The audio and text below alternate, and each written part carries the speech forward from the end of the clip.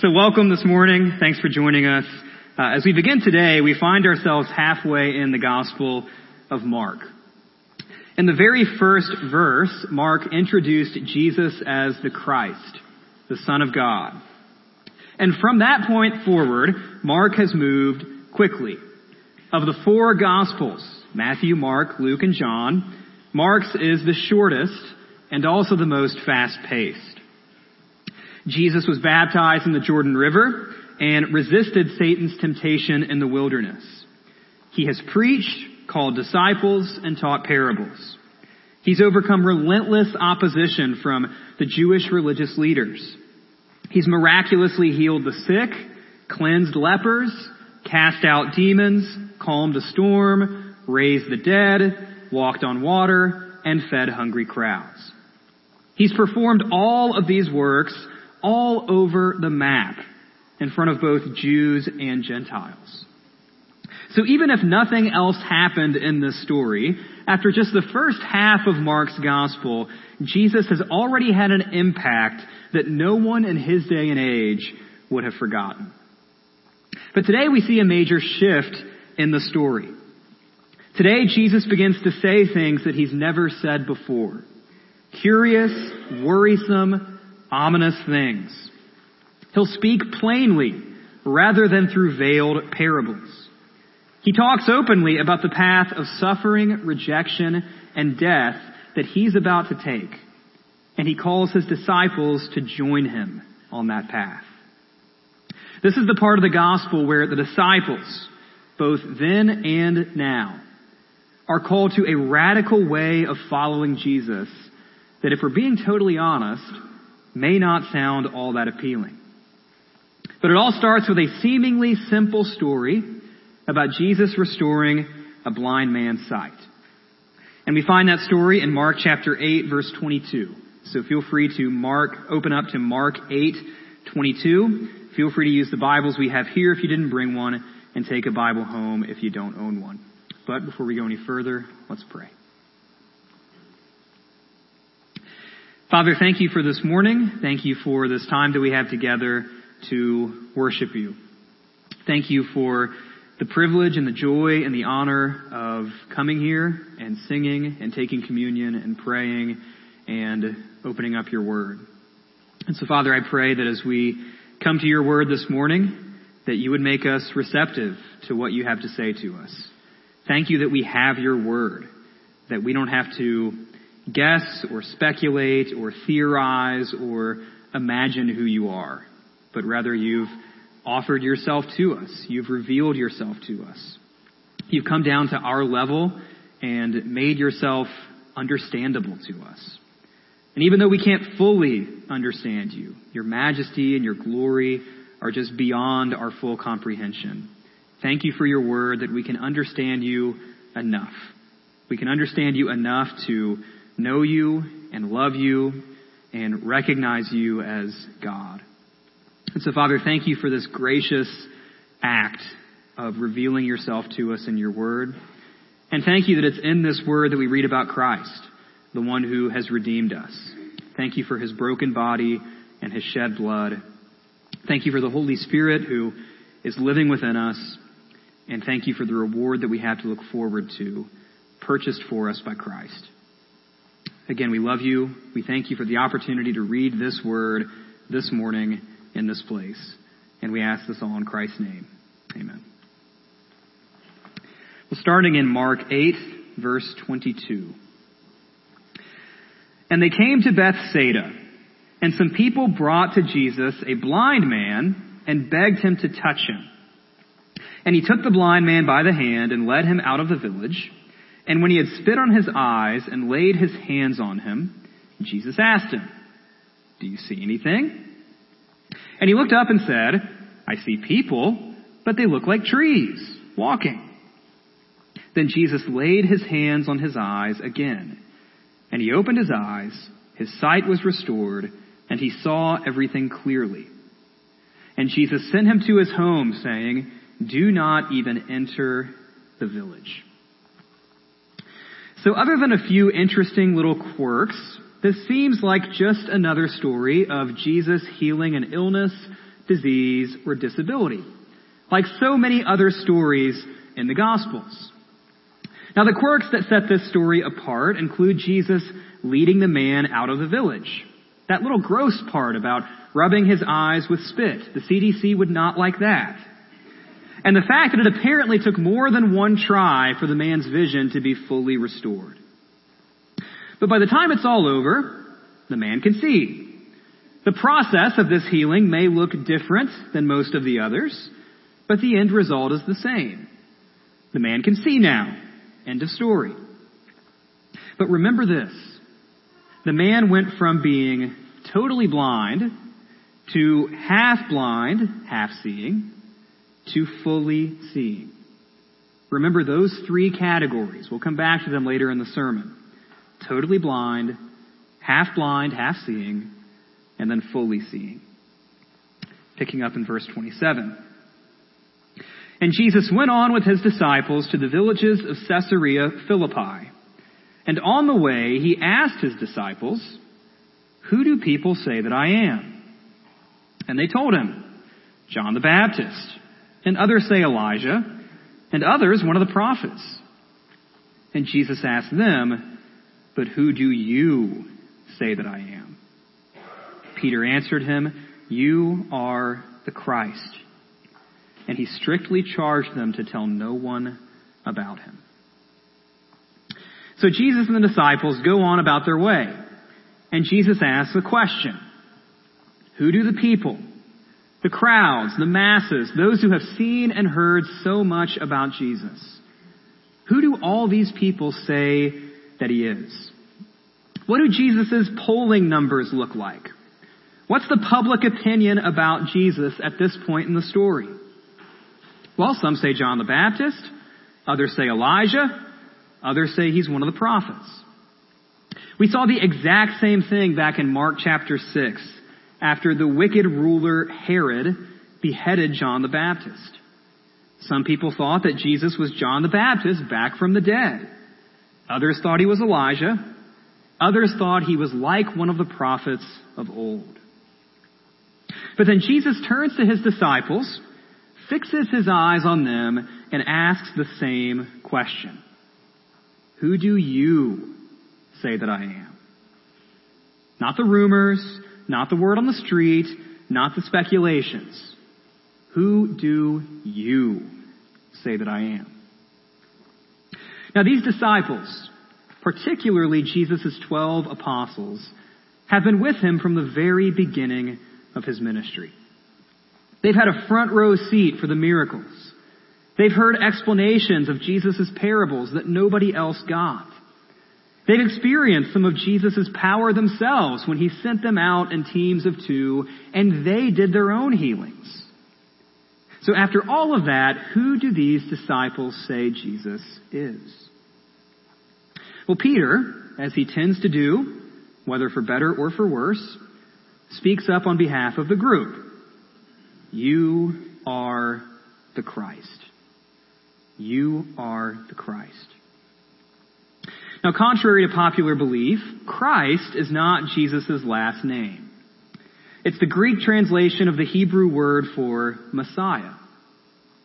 At its root, a Messiah was someone anointed by God, someone set apart for a specific God-ordained task. But the Messiah, the Christ, well, that person had a big job ahead of them. That person would reestablish King David's throne, retake Jerusalem for the Jews, restore God's glorious temple, recover Israel's worldly power and wealth, and defeat their enemies once and for all. And Peter apparently thinks that Jesus is that guy. He's the Christ. He's the Messiah. And according to Jesus, Peter's use of that word, Christ, is correct. In Matthew's account of the same story, Jesus calls Peter blessed for making this good confession. He adds that God the Father in heaven led Peter to this conclusion. So we're off to a great start in this passage. We haven't heard a peep from those pesky, up-to-no-good religious leaders. We've seen yet another successful healing. And even the normally dim-witted disciples have had a major breakthrough in their understanding of who Jesus is. It's a banner day in the life of Jesus in the Gospel of Mark. But then Jesus keeps talking. And the tone of the passage takes a sudden and dark turn. Verse 31. And he began to teach them that the Son of Man must suffer many things and be rejected by the elders and the chief priests and the scribes and be killed, and after 3 days rise again. And he said this plainly. And Peter took him aside and began to rebuke him. But turning and seeing his disciples, Jesus rebuked Peter and said, "Get behind me, Satan, for you are not setting your mind on the things of God, but on the things of man." Suffer, rejected, killed. The disciples are so horrified by these words that the other event that Jesus predicts, that after 3 days he will rise again, doesn't even seem to register in their minds. They just pass right over it. So Peter, once again acting on behalf of the whole group of disciples, physically pulls Jesus aside and rebukes him. The word for rebuke can also be translated reprimand. In short, for just a moment, Peter puts himself in the position of master and Jesus in the position of student. Peter scolds Jesus like a teacher slapping a child's wrist with a ruler. Peter and the disciples simply cannot fathom that these things, suffering, rejection, being killed, could possibly befall Jesus. Again, going back to Matthew's account of this story, Peter says, "Far be it from you, Lord. This shall never happen to you." In other words, over my dead body will you suffer, be rejected, and be killed. Now, surely part of the reason that Peter and the disciples were so disturbed by these words was that they simply loved Jesus. He's their master, their teacher, their friend. They've left everything behind to follow him. How can it possibly all end like this? But perhaps most of all, Peter and the disciples cannot imagine that the Christ, the Messiah, would suffer, be rejected, and be killed at the hands of their own religious leaders. That's not exactly what Peter expected when he made that good confession that Jesus is the Christ. You can imagine Peter looking at Jesus and saying, No, Jesus, you've got it all backwards. Our enemies are the ones who will suffer and be rejected and be killed, not you. You're the Christ. You're the Messiah. You just said so. But Jesus is steadfast. He will have none of Peter's pushback. In verse 31, Jesus doesn't just say that these things will happen. He says that they must happen. So Jesus looks at Peter, looks at the disciples, makes eye contact, and says, "Get behind me, Satan." The only other person Jesus ever talks like that to is Satan. So after what appeared to be a wonderful breakthrough in verse 29, you're the Christ, you're the Messiah. Once again, Peter and the disciples are missing the point. In the words of theologian Ron Burgundy, well, that escalated quickly. We went from a relatively standard healing of a blind man to Peter's good confession, to Jesus predicting his own suffering, rejection, and execution, followed by Jesus calling the disciples Satan. So after this promising start in the passage, Jesus and the disciples are clearly not on the same page. So in our last few verses, Jesus takes the disciples and corrects them on their misconceptions of who he is. He paints a very clear picture of what he came to do, what he must do, and the path that they too are called to follow. Verse 34. And calling the crowd to him with his disciples, Jesus said to them, "If anyone would come after me, let him deny himself and take up his cross and follow me. For whoever would save his life will lose it, but whoever loses his life for my sake and the gospel's will save it. For what does it profit a man to gain the whole world and forfeit his soul? For what can a man give in return for his soul? For whoever is ashamed of me and of my words in this adulterous and sinful generation, of him will the Son of Man also be ashamed when he comes in the glory of his Father with the holy angels."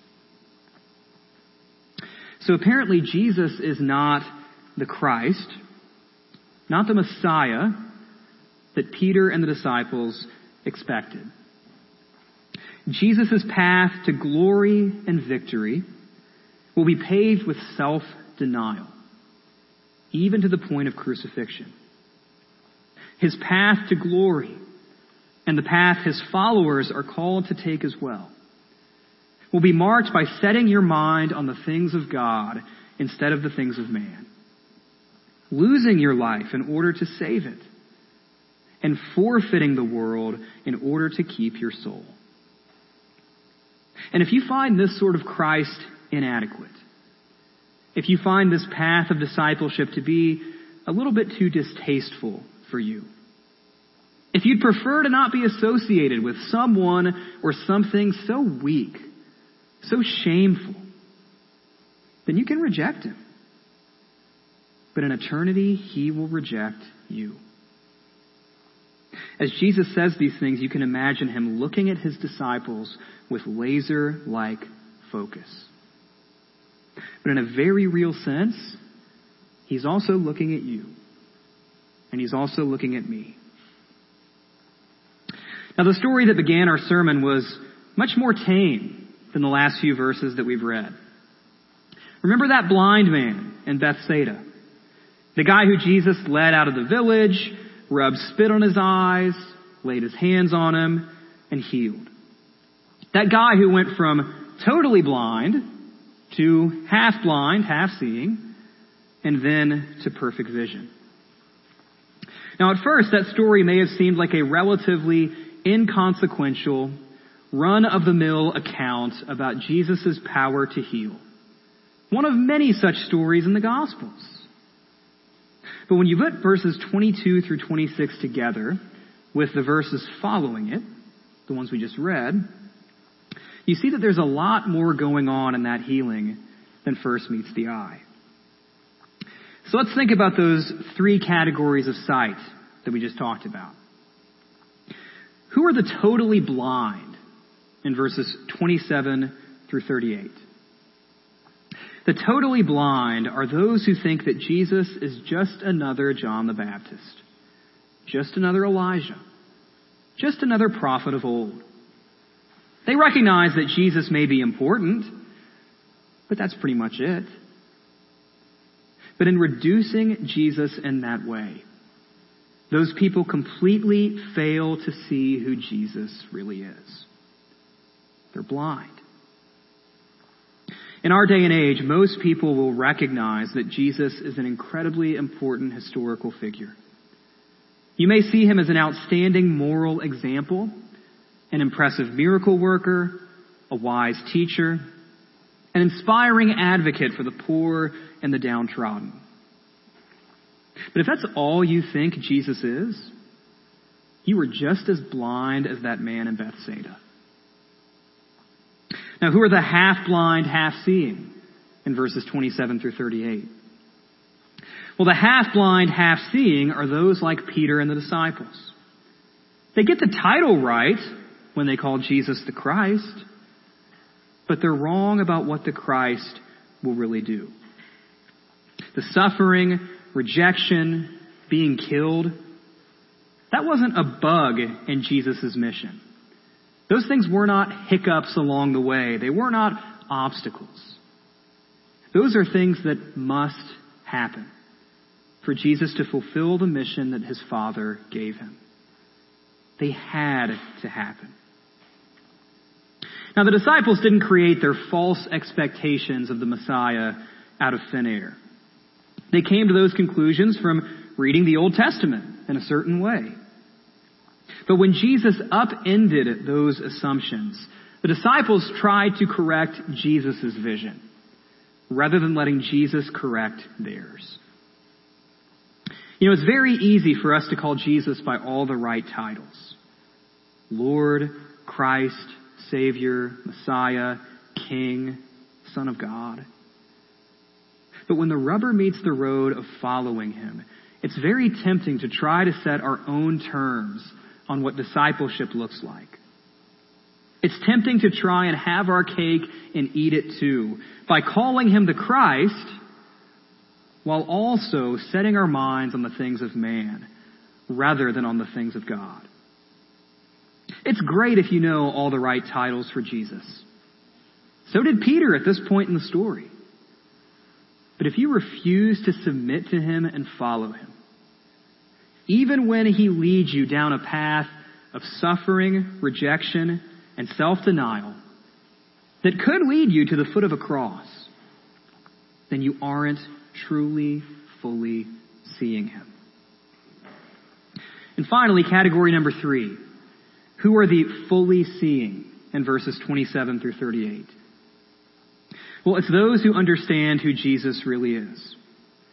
Not just a recycled version of John the Baptist, Elijah, or one of the prophets, but the Christ.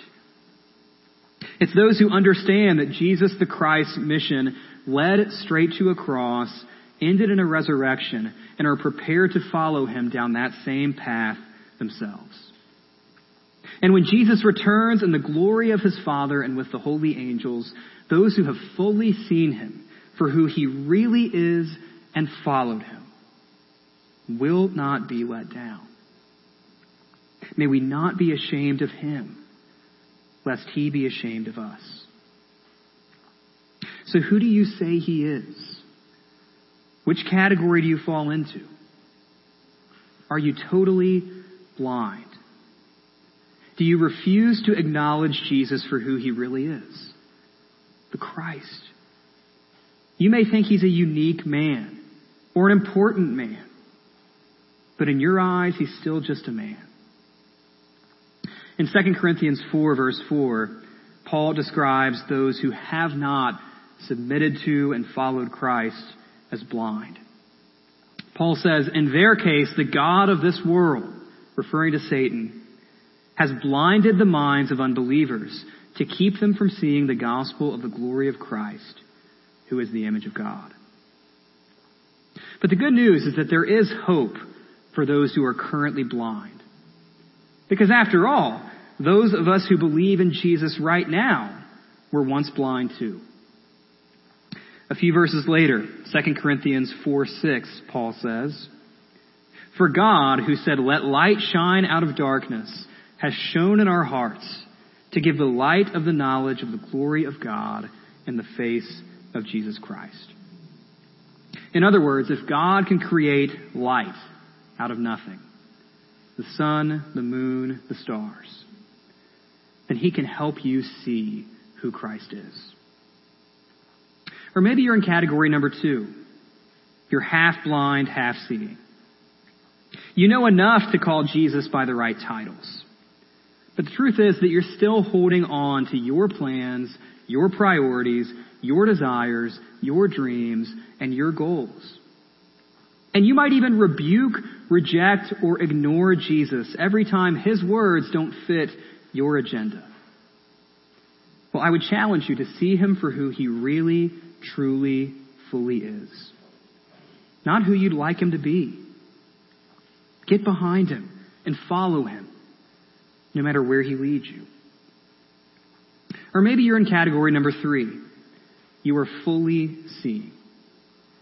You not only know Jesus' titles, You have faith in his death and resurrection, and you are following him now. Well, if that's you, praise God. The day Christ returns will not be a day of judgment or terror for you. It will be a day of joy. You have eternal life to look forward to. But don't forget that you see by God's grace. Not because you're better or smarter or wiser or more humble than anybody else. As Jesus told Peter after that good confession in Matthew 16:17, "For flesh and blood has not revealed this to you, but my Father who is in heaven." In other words, Peter didn't come to know Jesus as the Christ by his own power. He came to confess Jesus as the Christ by God's grace. And the same is true of us. So we take up our crosses and follow Jesus, knowing that he took up his cross to the point of dying on it for our sins. And we too know that one day we will be raised when he returns, because after 3 days he was raised. In the meantime, while we wait, we set our minds on the things of God, knowing that they are far more valuable than the things of this world. We deny ourselves, knowing that Jesus will not deny us. We lose our lives for his sake, knowing that he has saved them. And we forfeit the world, knowing that he will restore our souls.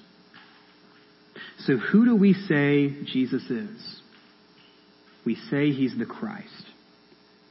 And by God's grace, we follow him all the way to the cross, with our eyes wide open, seeing him for who he really, truly, fully is. Let's pray.